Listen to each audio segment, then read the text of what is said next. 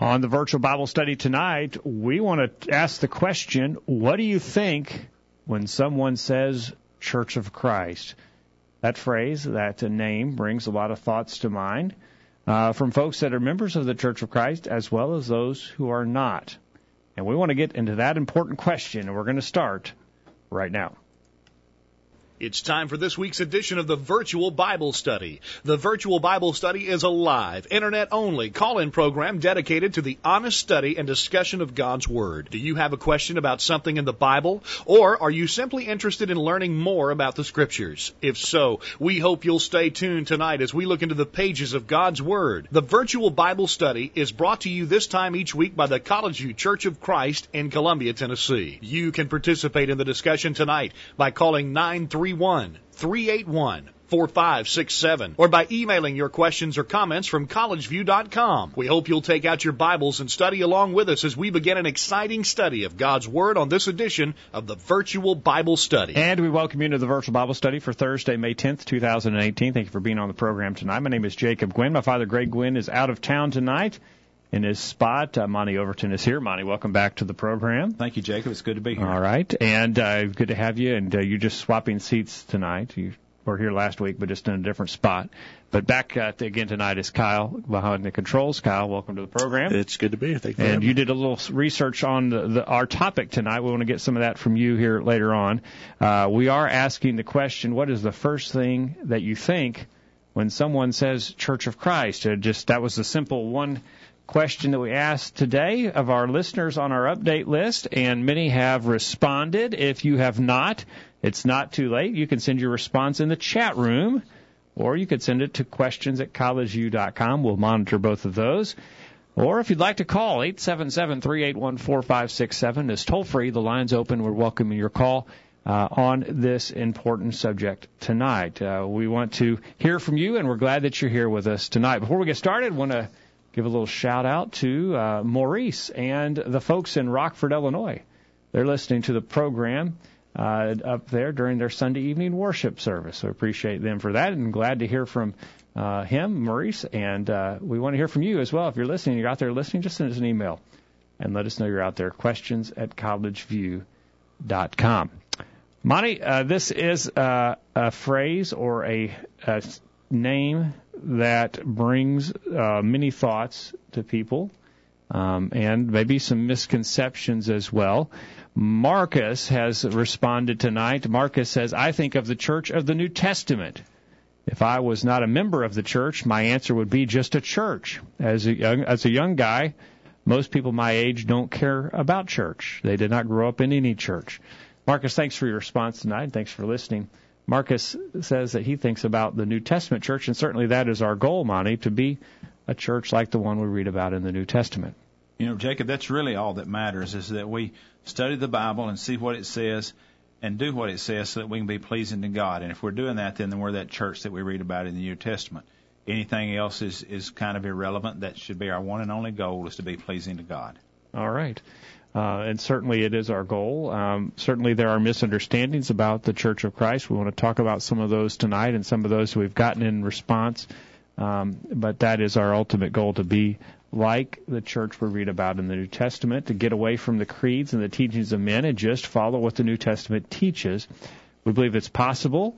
We believe it is the only way that we can be unified as Christ wants us to be unified, as he prayed in John chapter 17 that we would, like he and his Father are unified. The only way we can do that is if we agree that we're going to play by the same set of rules, that we're going to follow the same standard, the same guide, and that has to be, and it can only be, the Bible. And if we'll stick to that, then we will all be unified, and we will all be doing the same thing. And that is our goal. Chris in Atlanta sent in his response, and he says, maybe I am jaded, but the first thing I think of when someone mentions Church of Christ is, what misconception about the Lord's church are they about to say next? He goes on and says, it does make me want to be prepared to make an offense to anyone who asks you for a reason of the hope that is in you.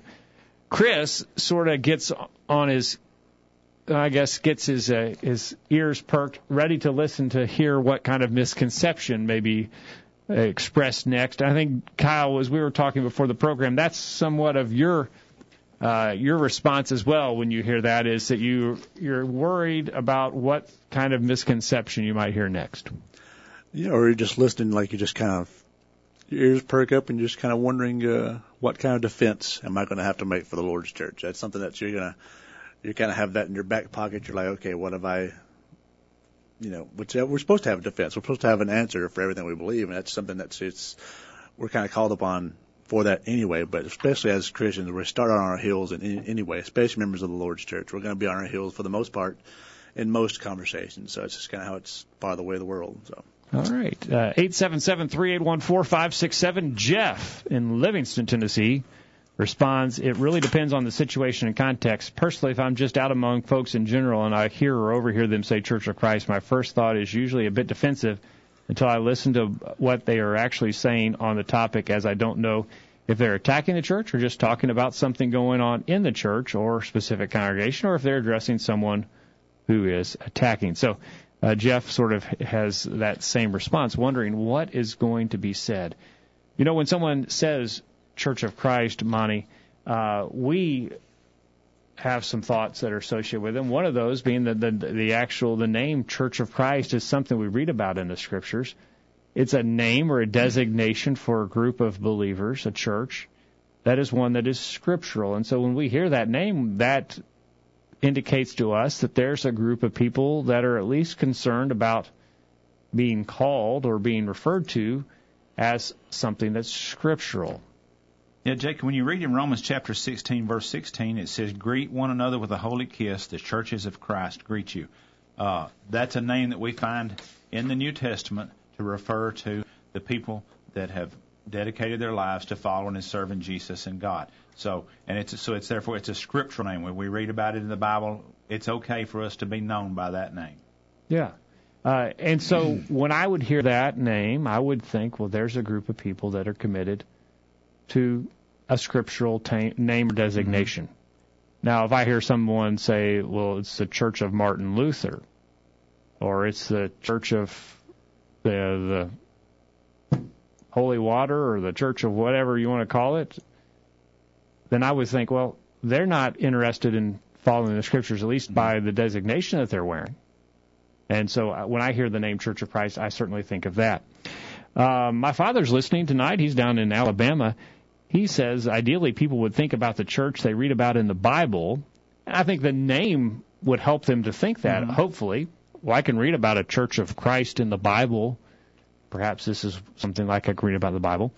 And he goes on and says, hopefully we are conducting ourselves in such a way that would not cause people to have a negative reaction. And certainly, sadly, members of the Church of Christ have acted in the way in the past that would cause a negative or sour feeling about the Church of Christ. And that's not nothing new. We read about people in the Bible who in the first century had fallen away or behaved in such a way that would bring reproach, I believe is a scriptural term that we can read about. They bring reproach upon the church and upon God. So, just because somebody is a member of the Church of Christ doesn't mean they're perfect, or doesn't mean that every member of the Church of Christ is living the way they're supposed to.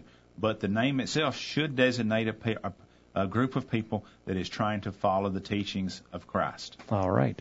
877-381-4567, questions at collegeview.com. Join in the discussion. Sign in with the other listeners in the chat room tonight. We want to hear from you. Kent in Calhoun, Georgia, responds tonight and says when he hears Church of Christ, he thinks the non-denominational, undenominational, anti-denominational, one universal body of those who have been saved from past sins. Now, that's interesting. Non-denominational, undenominational, anti-denominational, just totally not in any way denominational or a subset of believers, a subset of Christians, not wanting to be factious and divide up, but it is the one body of saved believers.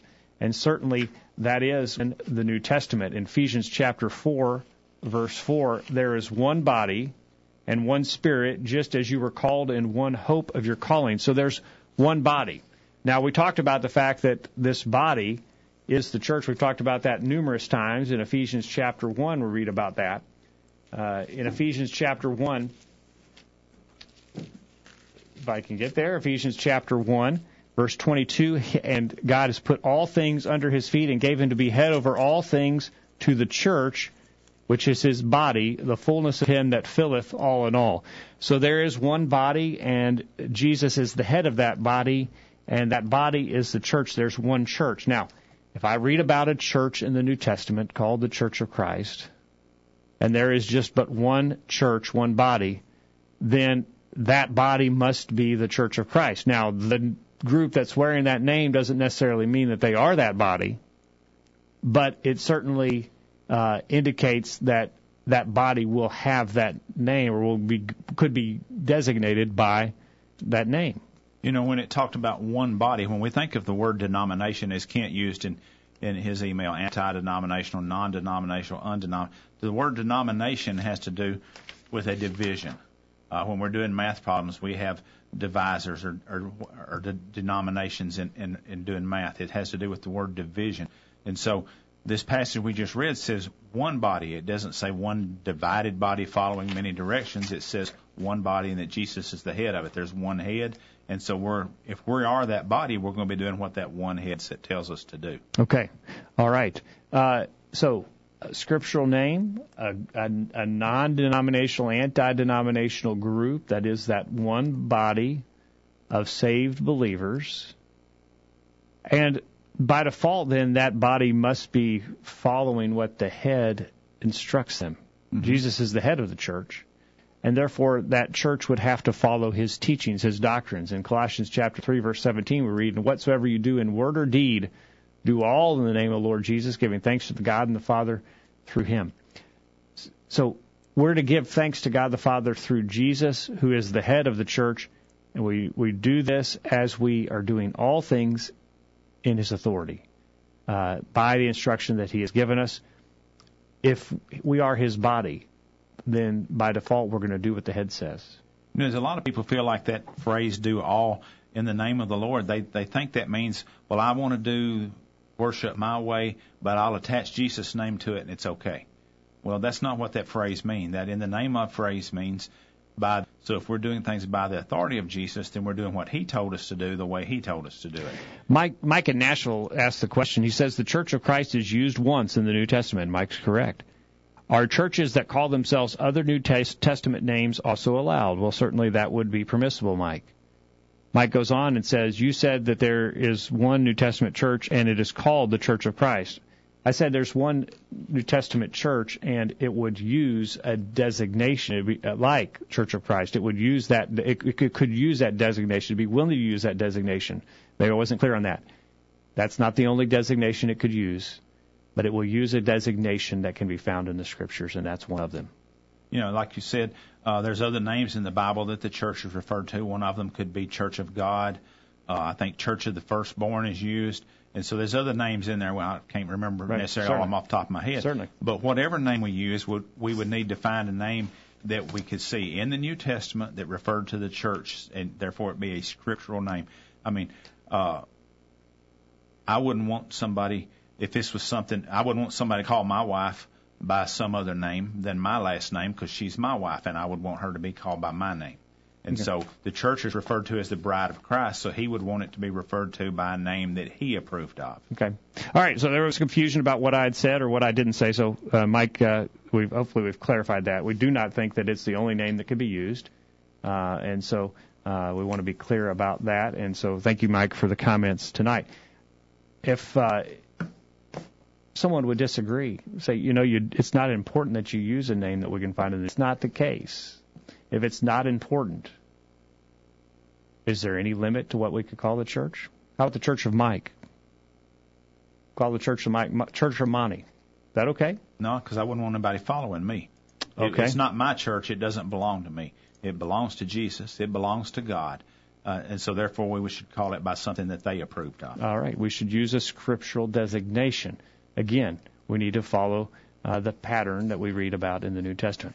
All right, 877-381-4567, questions at collegeu.com. When we get back, we've got tonight one from Dwight who complains in Iowa. He says when he hears Church of Christ, he thinks strict. And that's not used in a positive connotation from Dwight. That's a negative connotation. He thinks strict when he hears Church of Christ. What do you think? 877-381-4567. Don't go anywhere. The virtual Bible study continues right after this. Enjoying the virtual Bible study? Email a friend during this break and tell them to join in on the discussion. There's more exciting Bible study after this commercial. Hello, everyone. I'm Britt Haynes. I'm a member of the College View Church of Christ. A lot of people in the religious world today tell us that as long as our heart is right and we truly love God, we can do whatever we want in our service to Him. They say that what we do doesn't matter because God is only interested in our heart. I believe they have it all wrong. True, God is interested in our hearts, but He's also interested in our actions. One reason why is because our actions describe the true condition of our heart. This is what Jesus taught in Matthew 12, verse 34, when He said, "For out of the abundance of the heart the mouth speaketh." So I believe that if we are doing whatever we want to in our service and are not serving God exactly like He has asked, then our heart is not right before God. The members of the College View Church of Christ are committed to making sure that both our hearts and our actions are pleasing to God. If you're interested in doing the same, we encourage you to join us for worship this Sunday morning at 9:30 a.m. My name is Cole, and I'm 8 years old. My name is Thomas, and I'm 7 years old. And our families love to listen to the virtual Bible study. A streaming Bible study. Why didn't I think of that? Now back to the guys. And we're back on the program tonight, and we are glad that you're here. We want to hear what you think when someone says Church of Christ. All right, 877-381-4567, questions at collegeview.com. Mike says, what Jacob just said is a great example. Maybe he didn't mean to, but he said that there is one New Testament church, and it is called the Church of Christ. Well, certainly it is the Church of Christ. It's the Church of God. The Bible calls it the Church of Christ. I can't deny that the Bible calls it the Church of God, the Church of the Firstborn. That's what it calls it. And the church ought to be willing to wear that name or have that designation. He said, and that only the Church of Christ cares about the Bible. That's what he said. I don't believe you said that. I didn't say that. No, I didn't say that. We do care about the Bible. There are other churches that care about the Bible. They may be wrong, but they care about the Bible. Certainly, we're not questioning the sincerity of denominations. Anyone, yeah. But certainly, Mike says, and where in the New Testament is any emphasis whatever put on what a congregation is called? Well, again, Mike, is if it's not important, can we call it the Church of Mike in Nashville? Is that acceptable? Dwight said, Dwight is not saying that we're strict. Dwight is saying that others say that we're strict. I mentioned that before the break, that Dwight had said we're strict. So Dwight is referencing what other people say about the church, and that is that they're strict. And certainly that is a common thought, that they're strict, that those in the Church of Christ are strict. But I take you back to Colossians 3, verse 17, Monty. And whatever you do in word or deed, do all in the name of the Lord Jesus, giving thanks to God the Father through Him. Now, that sounds strict to me. Well, it does to me too. And then if you look at 1 Peter 4, chapter 4, verse 11, it says, if anyone speaks, let him speak as the oracles of God. That oracles of God as in the revelations of God, or the information that God has imparted to us. And that sounds pretty strict to me too. I'm not supposed to be speaking about God or about religious matters outside of what God has revealed to us. That sounds kind of strict to me. It does, and Dwight has heard that criticism, as we all. And he also brings up another one, Monty. He says that people say the church is hypocritical because of how people live their lives. I have no doubt whatsoever and wouldn't deny that there are hypocrites in churches of Christ. But I don't think a hypocrite properly represents what we believe and are trying to accomplish in our lives. There's people that's saying they're one thing when they're really not, but I can't do anything about that. But I can try to represent the church accurately in my life. And we shouldn't judge a group based upon their worst members. Yeah. Which, if we're going to do that, there's hypocrites in every church. Yeah. There's hypocrites in the Church of Satan, probably. I don't know, but they're. So certainly we shouldn't judge the church based upon its weakest member. No instruments, no instrumental music. Certainly that's something that people think about when they think about the Church of Christ, and for good reason. We worship without the aid of instruments because we can't read about churches in the New Testament worshiping that way. If we could read about it, or if God had instructed us to do that, we certainly would be using instruments, but we can't find any instruction or any reference to that in the New Testament, and so we don't. Instead, we see verses like Ephesians chapter 5, verse 19, that simply tells us to speak to ourselves in psalms and hymns and spiritual songs, singing and making melody in your heart to the Lord. Told to sing there. Again, it's without instruments. In that verse, it tells us that we need to be singing. Colossians 3:16 says similarly, that let the word of Christ dwell in you richly in all wisdom, teaching and admonishing one another spiritual songs, singing with grace in your hearts to the Lord. You can go through the New Testament and find instructions to sing, examples of Christians in the first century singing. We don't find any instruction or example of them worshiping with instrumental music, and so we worship the way they did in the New Testament, again, because we want to go based upon what the Scriptures teach. Now, there's a big controversy in the religious world today among those who use instruments of what kind of instruments they ought to be using. Should it be more classical, piano, organ kind of thing, or can we bring in the drums and the guitars and the rock band? There's a big controversy around that, Kyle, and the religious world is very upset about that. Now, if I believe it's okay to worship with instruments, where do I go to say you can't bring the rock band in? Now, that's too far. Well, based on what authority am I going to say that? If I accept instruments at all, I've got to accept all of them. Well, absolutely. Yeah, once you've opened the floodgates, what basis do you have to refute someone's? If someone wants to bring in the rock band or bring in any and every, just start playing any kind of music you want. There's no basis for stopping it once you've brought it in. So it's all right. Certainly. Logic would dictate that if a piano or organ or those type of instruments was okay. I mean, because like you say, we don't see any limit based on that. If instruments is good, then any instrument would be good logically.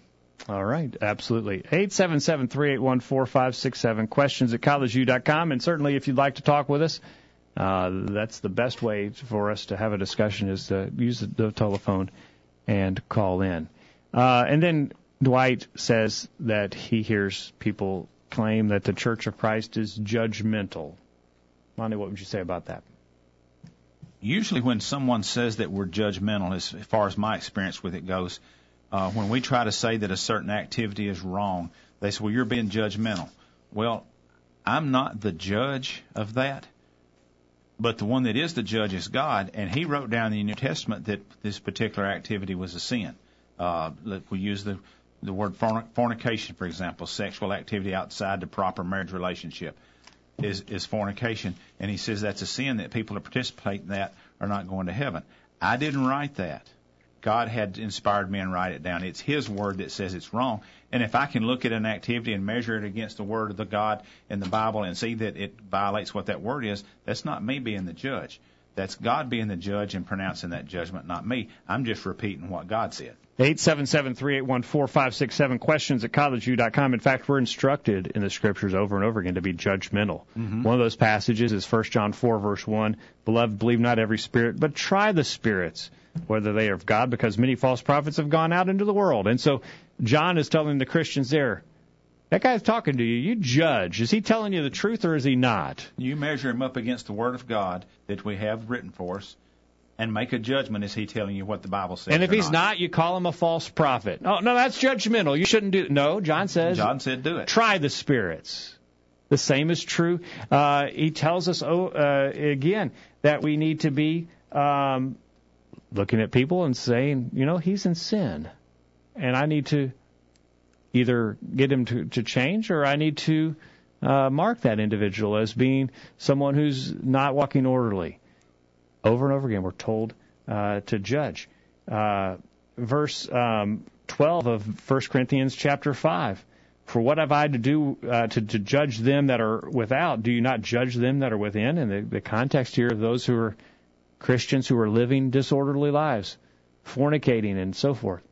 They were to judge that man and say, you know what, you're not supposed to be living that way. You need to change, or else we're not going to be able to continue to fellowship you.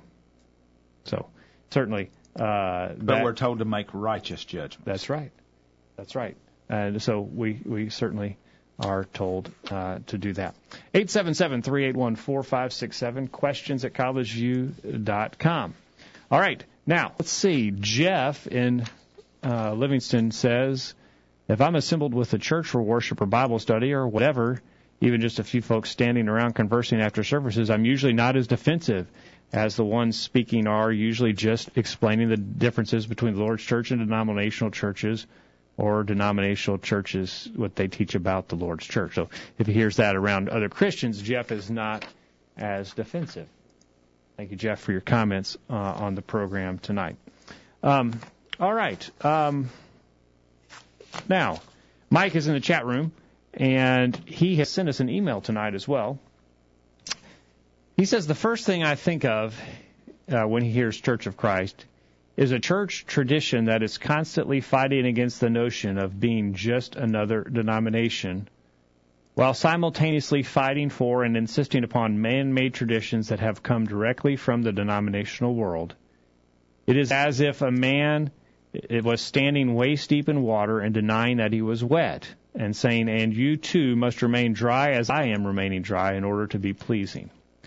Well, he says that he thinks of us denying that we're a denomination and fighting against the idea of being a denomination. Monty, what do you say to that? Are we a denomination? I agree with him. We deny that we're a denomination and fight against the idea of denominations. Okay. And we should. We believe that's what we're taught in the Bible. If not, to argue otherwise is to argue that denominations are acceptable. Well, the reason for this is in Galatians 1, verses 8 and 9, Paul says, but even if we or an angel from heaven preach any other gospel to you than what we have preached to you, let him be accursed. And then he repeats that again in verse 9. So what he's saying, we are given the doctrine of Christ. And if we're teaching something besides that, that divides us, that makes us something different. If we're teaching something different, then we're going to be accursed. So we are trying desperately to avoid this idea of denominationalism. We don't want to be unified as Jesus told us and prayed that we should be. In Ephesians chapter 4, verse 4 tells us there's one body. Jesus prayed in John 17 that we would be one, that we'd be unified. John 17, 20, and 21, neither pray I for these alone, but for them also which shall believe on me through their word, that they all may be one, as thou, Father, art in me, and I in thee, that they also may be one in us, that the world may believe that thou hast sent me. Now, is Jesus happy with denominations? Well, if we have denominations, we're not one. We're not believing the same things. So we're not. And so our denominations bad. They're terrible. They're terrible. Verse 22 goes on, or verse 21 says that the world may believe that thou hast sent me. The world does not believe in Christ like they should because of the denominations and the confusion that's in the world today. Mm-hmm. It's causing souls to be lost. We're vehemently against denominations. They are not the will of God, and so we're against them. And we are not a denomination. We're striving to just be like we read about in the New Testament. That's all. We're just trying to follow what the Scriptures teach. Now, he goes on and he says that we're insisting upon man-made traditions that have come directly from the denominational world. If we're insisting on man-made traditions that have come directly from the denominational world, then shame on us. Absolutely. If we're insisting on man-made traditions and we're teaching them as doctrine that you've got to follow them, then we are guilty of violating the instructions that Jesus said that we are worshiping God in vain, teaching for doctrines the commandments of men. So we've got to that's not acceptable. If we're doing that, it's not acceptable. As I don't know that I've been misunderstood on the program some tonight already. Am I clear on that? I believe you are. We should be. Matthew 15, verse 9 would condemn us if we're following the commandments of men and we're binding those on others. Now he goes on and says these are practices that we've adopted from denominations. Sunday school and Bible classes, owning a building that is sacred and only can be used for church activities, a raised lectern from which one delivers a message to a lower group seated silently in rows, the silent passing of bread and juice on trays from row to row during communion, giving as an act of worship with a dedicated and, in my opinion, somewhat showy time during the gathering to take up the collection. Those are commandments of men, traditions of men that we are fighting and insisting upon, he says. Well, as far as a Sunday school Bible class goes, I don't know of anybody that's insisting that we have to do that. I know of churches that don't have those. And I wouldn't condemn them for not having them. I would say it was a matter of judgment. And I would say, now we have them here at College View. We have classes, Bible classes on Sunday mornings and Wednesday nights. We feel like that they are a good and expedient time to get together and study the Bible. And we read in the New Testament where people got together to study the Bible. And it's a good way to do it. It's a scriptural way to do it. But if you didn't want to if a congregation didn't want to have a congregation oriented like that Sunday school Bible class at their meeting place, I wouldn't tell them they was wrong for it, because that would be just a judgment on my part that I may feel like it's a good idea and for the best. But if another congregation didn't, I wouldn't tell them they was wrong. They're going to study the Bible sometime somewhere, I'm assuming. So however they choose to study it is a good thing. Okay. All right. So we're not insisting on that. Mm-mm. We're not insisting on owning a building that's sacred and only can be used for church activities. We know churches that don't own a building. I know of one in Spring Hill that, to the best of my knowledge, they're using a rented facility and Okay. have since their inception. Okay. A raised lectern from which one delivers a message to a lower group seated silently in rows. We happen to have a raised lectern here, but we could lower the lectern if we wanted to. It wouldn't bother any of us. We're in rows, but that's just as a convenient way to get everybody seated. We could have it in a haphazard zigzag fashion. It would be fine. It wouldn't have to be rows. We should be silent. We're to be do things decently and in order. So when the not to be disruptive to the person that's trying to teach us preacher's something. preaching, we shouldn't be carrying on conversations with one another. But that's not a denominational thing that we're insisting upon. The silent. As far as our raised lectern goes, on certain times when certain people are up making a talk, sometimes they get up at the raised lectern, sometimes they stand down at the floor at the same level as those seating silently in rows.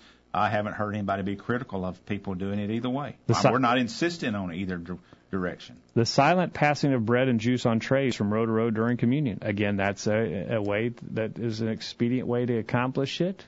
That we pass it in trays. We wouldn't have to pass it in trays. We could, pass it in baskets or whatever. Or maybe have a big loaf and just hand it around and people can do it. Right. I don't think anybody's requiring it to be done that way. Okay. Again, the silent part I think is a respectful way of we're at the time we're doing that, we're having a memorial of Jesus' death, and that's a respectful way of conducting that. We're not being loud and disruptive and distractive if we're being silent. All right. Gathering is an act of worship with a dedicated, and in my opinion, somewhat showy time during the gathering to take up the collection. Again, it's an expedient. We're told to take up the collection when we come together. We're doing it when we come together. We don't mean it to be showy, but that's your opinion. As far as showy goes, I mean, if we was being showy about it, that would make me think that when I put my money in, I'm trying to draw attention so you can all see that Monty put money in the tray. And maybe even the amount, I'm putting in X number of dollars. Look at me, look at me. To the best of my knowledge, there's nobody at College View or anywhere else that knows how much I give. Mm-hmm. I don't know how much anybody else gives. I don't have a desire to, because we're not being showy about it. We're trying to be quiet and discreet, and this is a way for us to accomplish that. So Mike goes on in the chat room. He says, all of these practices are from denominations, and if they're not insisted upon, why are the churches almost unanimous in their adherence to these traditions? Well, they're expedient. They work. We don't have to do it this way. As we've noted, churches that do things differently, that may not have a Bible class, or they may not own a building, or they may not have a raised lectern. Other denominations might do that, But that doesn't mean it's wrong just because everything the denomination. Everything the denomination does isn't necessarily wrong. And he says, if you can change, why haven't you? Well, because why would I want to? Because it works. Now, we're not opposed to it. If someone came in and said, you know what, I think it would be a better idea if rather than the raised lectern, if the speaker was standing in a hole about a foot deep, that would be more effective. Get him down on the eye level to those who are sitting. Well, I mean, if that's what everybody thinks is expedient, dig a hole and let's put him in it. But we're not demanding these traditions. We're not standing on these traditions and saying if you don't have a raised lectern, then you're not pleasing to God. We need to get a break. When we get back, hold that thought, Monday. When we get back, we got more to talk about. And Mike says you're all going so soft in your defenses of these practices that you're defending these, especially when contrasting the practices of other churches. You are far more stringent and accusatory.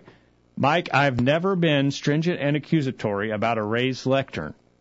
I've never given one much consideration before. I haven't either. Mike's upset about him. I'm not giving it a lot of consideration. I've not been accusatory or stringent about the raised lectern. And I'm not going soft on it. That's just that's the way that we feel about it. So let us know your thoughts. 877-381-4567. Don't go anywhere. The Virtual Bible Study continues right after this.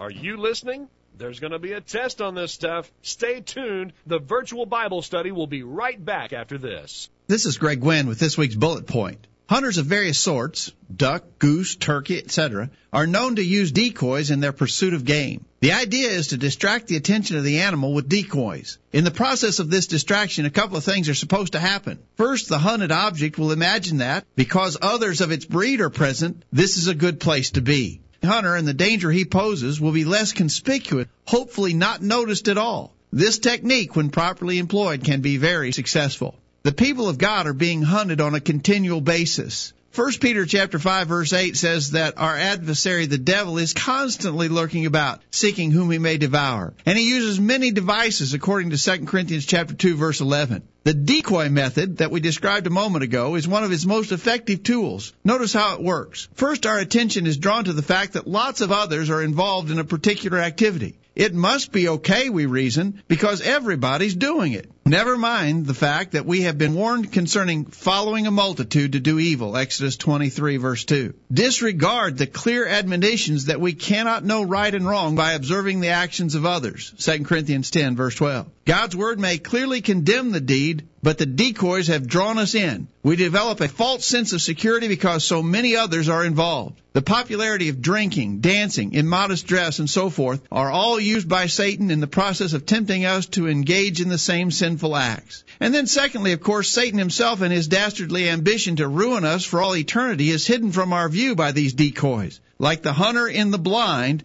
shrouded in camouflage, Satan is a master of deception. When hunting with decoys, it is not uncommon for the hunted prey to recognize the plot at the last moment. But usually it's too late to avoid the shotgun blast. May it never be so with our souls. Be sober. Be vigilant, says 1 Peter chapter 5, verse 8. That's this week's bullet point. Think about it. Hello, my name is Preston Jackson. I'm from Valdosta, Georgia, and I love to listen to the Virtual Bible Study on Thursday night. We're waiting to hear from you. Call in right now and join in on the Virtual Bible Study. Now, back to the program. And we're back on the program tonight. Remind you, this program is brought to you by the College View Church of Christ in Columbia, Tennessee. Find out more about us by visiting our website, thevirtualbiblestudy.com. And the best way for you to find out more about us is to come and worship with us.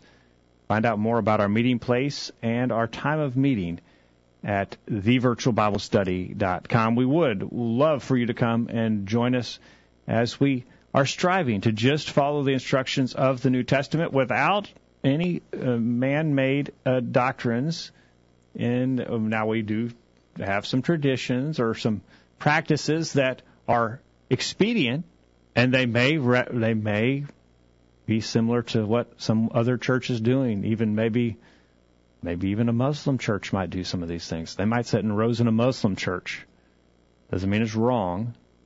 We've got to do everything that we do. We have to have authority from the Scriptures, and that authority may be expedient. We may have the authority to use expedience in certain areas and judgments, but we are striving to be just like the church we read about in the New Testament.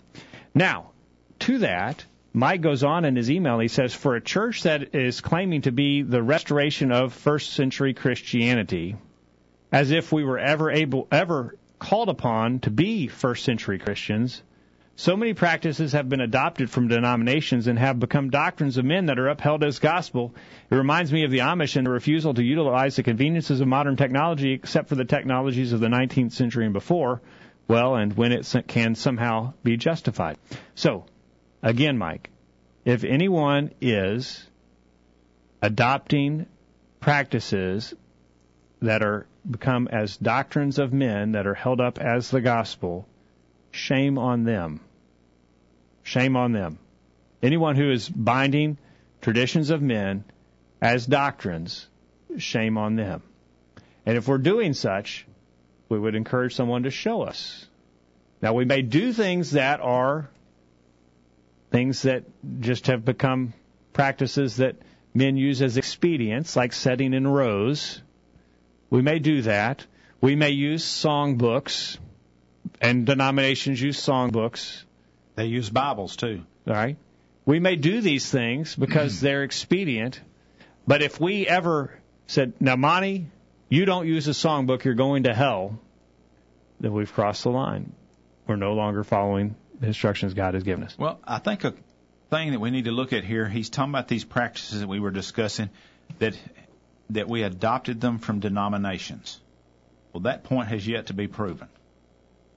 For example, as we was talking about the raised lectern, and then you mentioned putting them a foot down in a pit.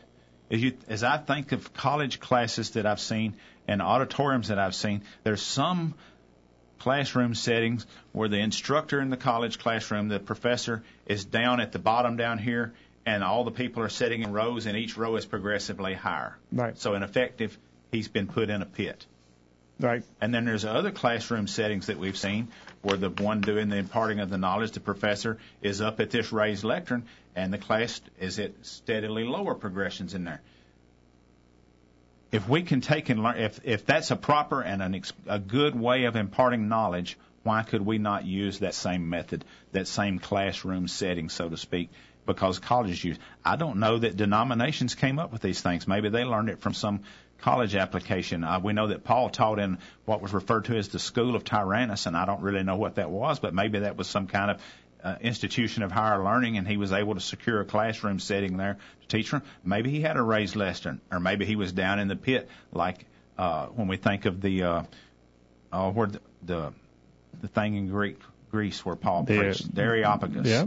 You know, I get the impression that was the lower amphitheater type setting where the speaker was at, the actors or whoever was there was down lower. But anyhow, we can learn what from our observation is good ways of teaching and a proper setting that helps people learn easier and better and use those. But I don't know that the denominations came up with that. If they're doing it and it works for them, fine. And we're not saying you've got to do it either way, but we can. And I'm not admitting or conceding that they's the one that came up with these things like that we've been discussing. All right. So here we go on Mike's email. He continues, and I would expect that you will claim to be part of the church that was founded on Pentecost. Any learned Christian would claim this as well. And if you can deny the claim when made by a Baptist or a Lutheran, I can deny it when you make it. Facts are facts, and the churches of Christ, Christian church, and disciples of Christ all have their various sects and flavors, have their founding in the Stone Campbell Restoration Movement centered around the events of the Cane Ridge Revival.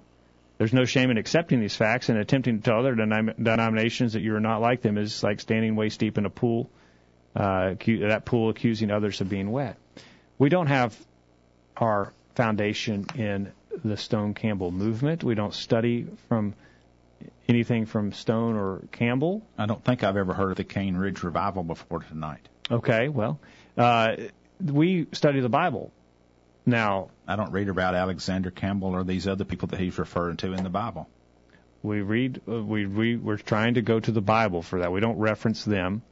Now, they certainly got people thinking along those lines, but people were thinking along those lines before Alexander or Campbell were Alexander Campbell or Barton Stone were ever around.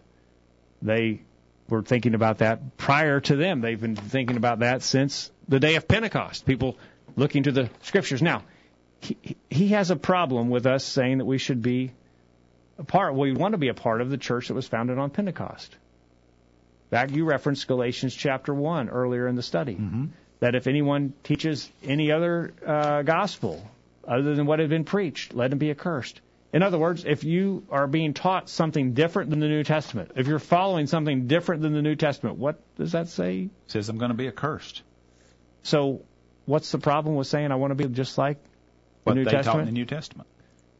Again, it does not seem to line up. 877-381-4567, questions at collegeview.com. Nicole in the chat room says, I hear people say that the Church of Christ is the only church that will be saved.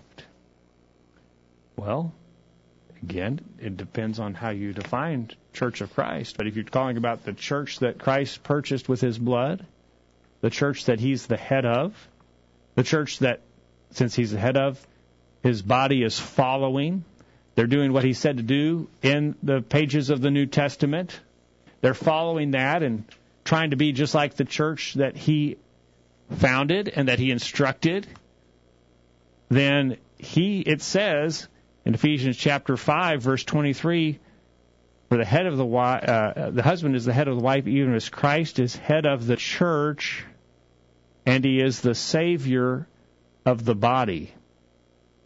Christ is only going to save his church, his body, those who are following him. He's not going to save others. There is no other name under heaven whereby we must be saved. No one cometh to the Father but by Christ. Christ is going to save his church. He says, enter into the straight and narrow, because wide is the gate and the way that leads to destruction, but narrow is the way to life, and few be that find it. So only the ones that enter that straight and narrow are the ones going to heaven. And Jesus said that. I didn't say it. Jesus said it. Jesus said in Matthew 7:21, not everyone who says to me, Lord, Lord, shall enter the kingdom of heaven, but he who does the will of my Father in heaven. So he's describing a great number of people that are not going. That's just recognize him as Lord, or saying that he's Lord is not sufficient, but you've got to do the will of the Father. If you're not doing the will of the Father, he says here, you're not going to heaven. And Jesus said that, not me. We need to get a break. Mike says we would make great Mormons. No, we wouldn't, Mike, because we disagree with them greatly. We deny what they teach. He said, I believe that every Christian is a part of the Pentecost church. Anyone who adheres to the doctrine of Christ. We believe that if we adhere to the teachings of Christ and we do what he says, then we will be saved, and we are a part of his body if we're doing what he said. I agree with that. We agree with that. 877-381-4567. Questions at collegeview.com. Don't go anywhere. We're going to the top of the hour right after this. These guys are doing all of the talking. We need to hear from you. Call in now. The virtual Bible study continues right after this. I'm Larry Raspberry, a member of the College View Church of Christ, with a question for you. Do you believe in parachutes? I suppose you do. You believe they exist? But that's not what I mean. There's a difference between believing something or someone exists and putting your confidence in it or him. One who has seen a parachute knows they exist, but has never put his confidence in one. Trying one on while standing on the ground isn't faith either. Going up in a plane intending to jump out with a parachute on is not faith in the parachute either. Opening the door at the moment of truth and gazing outside to the ground is not faith either. It is only when one jumps out the door, counts to 10, and pulls the ripcord that he has actually put his faith in the parachute. Many of you believe parachutes exist, but only a few have actually put your faith in one. Many people in the world say they believe God exists, but only a few put their faith in him for salvation by doing what he says. We'd love to help you in developing a saving faith in God. If we can be of assistance, please contact us. Send an email to questions@collegeview.com or call us at 877-381-4567. And thanks for listening to the virtual Bible study. I'm Kate and I'm 3 years old, and this is the virtual Bible study. Quit checking your email. The commercials are over and the virtual Bible study is ready to roll. Take it away, guys. And we're back on the program as we go to the top of the hour, asking you what comes to mind when someone says Church of Christ. Kyle, you asked this question earlier today to someone and got some answers. Yeah, which I was it's a great question. It really is. It's actually a conversation starter for anybody who actually is a member of the church. I mean, it's just something, what do you think about? And I asked that, and they said her simple word was disbelief, and I'm not sure if I was disbelief on her part, that she's in disbelief that I'm a member of the church, or if it's she can't believe that you are a member of the church, or she can't believe that. But it goes down. I think it comes down to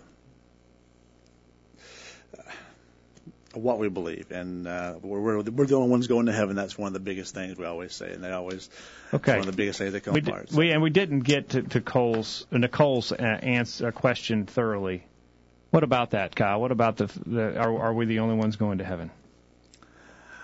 Well, I mean, I think those who do the will of God, those who, in my statement, actually, one of my statements to her was, if Jesus said, "If you love me, you'll keep my commandments." That's if we love God, and if you know Jesus, if you want to worship Him, and if you want to go to heaven, you will keep His commandments. And if you're keeping His commandments, you're probably going to be a member of the Lord's church. So and like Monty said, the gate is narrow. So we have to remember that. All right, so here's some verses to consider as we talk about those who are going to go to heaven. Galatians 5:19 through 21 has a list of sins there. And those who do such things will not inherit the kingdom of God. Murderers, adulterers, idolaters, those who practice witchcraft, etc. Those aren't going to enter the kingdom of God. So those are some people who aren't going to go to heaven. Jesus said, "I am the way, the truth, and the life. No man comes to the Father but by me." So Jesus is the only way. He also said then, if we're going to go to heaven through Him, that's going to require us to do what He said. In Luke 6:46, "Why call you me Lord, Lord, and do not the things which I say?" If He's going to be the head of the church, He's going to be the head of me in my life, He's going to be my Lord, I've got to do what He says. Is Jesus going to save those who don't do what He says? Well, He's not.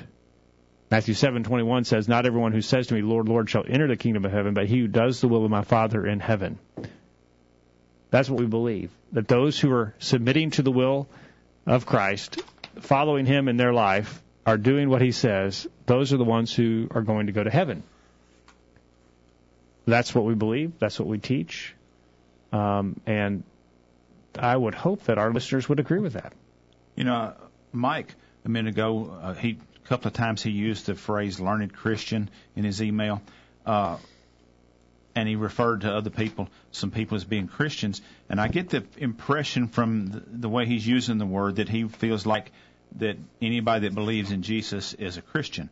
Well, I think we need to look at what is the definition of a Christian. Well, in the book of Acts, it tells us that the disciples were first called Christians in Antioch. So a Christian is a disciple of Christ. Well, what is a disciple? We look up that definition. A disciple is a person that patterns their life after a certain belief system or the teachings of a certain mentor or teacher. So if you're a disciple of Christ, you are scripturally called a Christian. And so if you're not patterning your life after the teachings found in the New Testament, then you're not a Christian. You may believe in Christ. Jesus is one of these passages we just read about, talks about not everybody that calls me Lord, Lord shall enter the kingdom of heaven.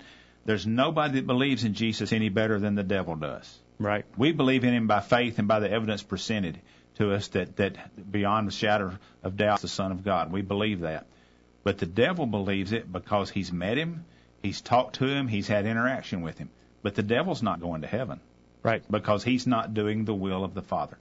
Paul talked about if you'd practice any other or teach anything other than what you'd already presented, you're going to be accursed. So if we're a Christian, we're a disciple, and as a disciple, we're patterning our life after that certain belief system that we found taught in the New Testament. If you're not following that pattern, even though you may believe in Jesus, you may be doing some of the things that you read about in the New Testament. But if you're not trying to accomplish all of the things that we read about, You can call yourself a Christian all day long, but that don't make you one. All right. You know, I know a little bit about plumbing. I've done some plumbing work, but I'm not a plumber. You're no plumber. I've done a little bit of electrical work. You've actually seen me struggling with that at times, but I'm not an electrician. That's right. And just because I know a little bit and do a little bit of the stuff I find about in the Bible does not make me a Christian. Why call you me Lord, Lord, and do not the things which I say? And Jesus said that. I didn't write that. I didn't create. He did it, but it's what he said. So I can't just say, hey, I'm a Christian. Yeah. No, you prove it. Are you doing what he said? We demonstrate that we're a Christian by our activities. All right.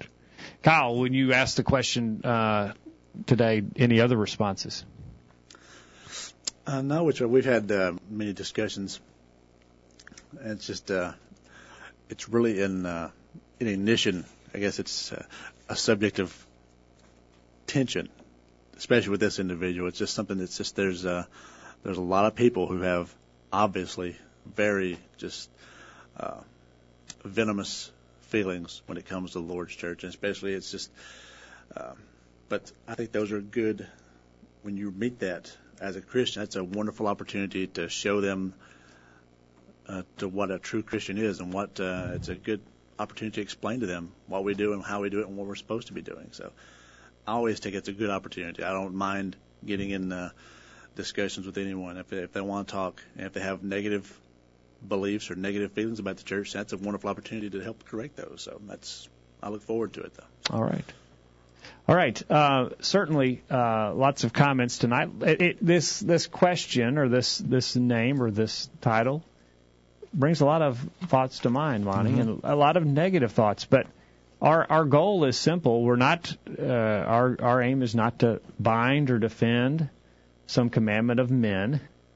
Our goal is to look to the Scriptures and do what Jesus says to do in the Scriptures, instructions and the patterns we can see there. And if we'll do that, we'll be pleasing to Him, because Jesus said, or Paul wrote in Colossians 3, verse 17, whatever you do in word or deed, do all in the name of the Lord Jesus, giving thanks to God the Father through Him. You know, Paul said, you're a Christian. If you follow me because I'm following Jesus. He told Timothy, find faithful men and teach them what I taught you so they can go out and teach others. So that's a process of duplication that Paul was teaching, that if you teach others what I taught and I'm following Jesus, then you'll be followers of Jesus too. So, in effect, by doing what we read about in the New Testament, the way that we understand that they did it, we're doing what they did, which was following Jesus. So we're first century Christians just like they were. Now, by logical conclusion, Mike in Nashville is saying that we're wrong for wanting to follow what Jesus said to do. What else would I want to follow? He's ridiculing the fact that we said we need to follow what Jesus said. We need to do what Jesus said to do. We need to, everything we do in word or deed, we should try to do it in the name of the Lord Jesus. Mike says that's not the right approach. Well, I'll go with what Paul said on that, Mike. No offense, but we want to be submitting to the will of God and following Him in every aspect of our lives, both in our corporate worship together and in our personal individual lives, doing all in the name of the Lord Jesus by His authority. Otherwise, we believe we're living a lawless life and a disorderly life and a life that's not pleasing to God. Yeah, and, you know, like I said earlier, our whole goal should be that we want to please Jesus. That's what we was created for, was to glorify God and bring honor to His name. And so anything beyond that or different than that, and we're not pleasing to God. All right. We're out of time. Mike, if you'd like to discuss it with us in greater detail or maybe even come on the program, send us an email. We'd love to have some further discussions with you. And Kyle, thanks for being here tonight, helping us. It's always good to be here. Monty, thank you for your help as well. Thank you, Jacob. I enjoyed it. Thank you for listening tonight. I hope you benefited from our study and discussion of God's Word. I hope you make plans to be back here this time next week for another edition of the Virtual Bible Study. In the meantime, we encourage you to put God first in your life, study His inspired Word of the Bible, and live by it every day. You'll never regret it.